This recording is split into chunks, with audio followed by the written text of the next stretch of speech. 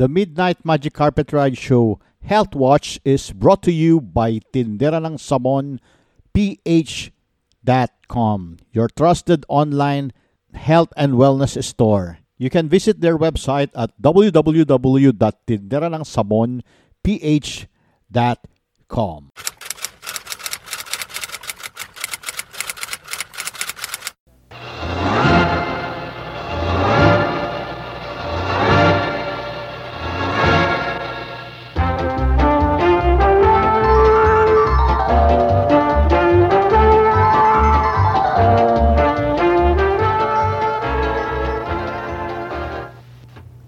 Ang ating mabuting balita ay tungkol sa fatigue.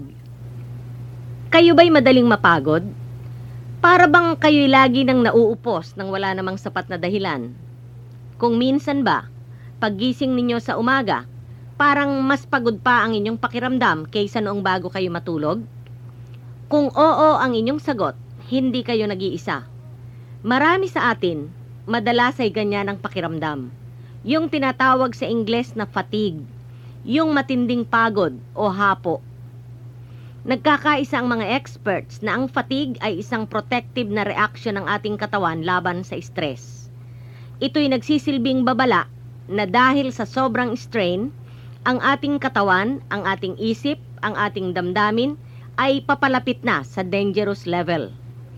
Alam ninyo, yung kabiguang emosyonal ng isang tao ay malimit na nagpapakita bilang fatigue. Bumababa ang performance ninyo sa sandaling magsimula na ang matinding pagod. Pag kayo'y at rest, kayo'y nangangailangan lamang ng isang cup na oxygen sa loob ng 1 minuto. Pero basta kumilos na kayo at may ginawang kahit na ano, tumataas ang pangangailangan ninyo ng oxygen. Maaaring umabot hanggang 6.5 gallons of oxygen sa loob lamang ng 1 minuto. Kung katamtaman lamang ang physical work, ang supply at demand of oxygen ay mas balanse. Halimbawa, sa ordinary walking, ang burning up ng inyong blood sugar ay nadodoble. Sa mabibigat na trabahong nangangailangan ng physical labor, ang pagkasunog ng blood sugar ay bumibilis ng mula 5 hanggang 15 ulit.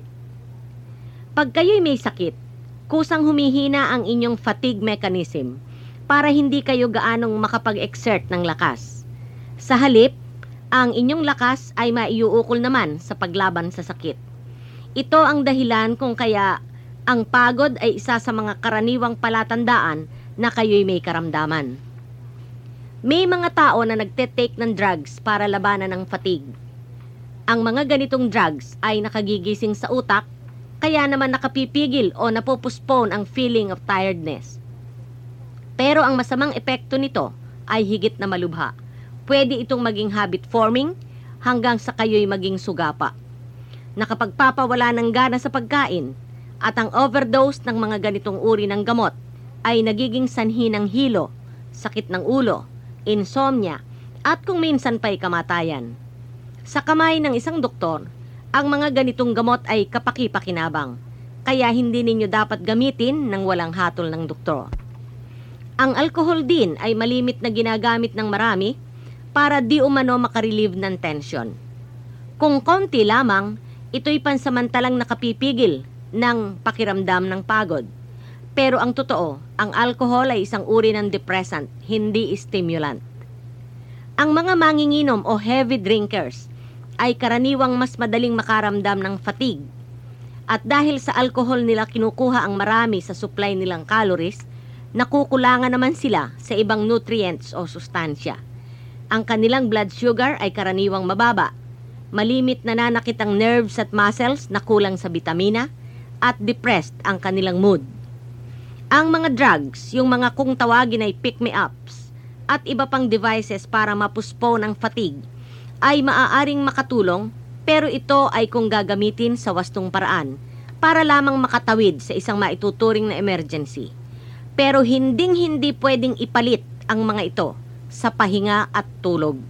Kasi ang pahinga at tulog ang tanging likas na paraan ng pagsugpo sa fatigue.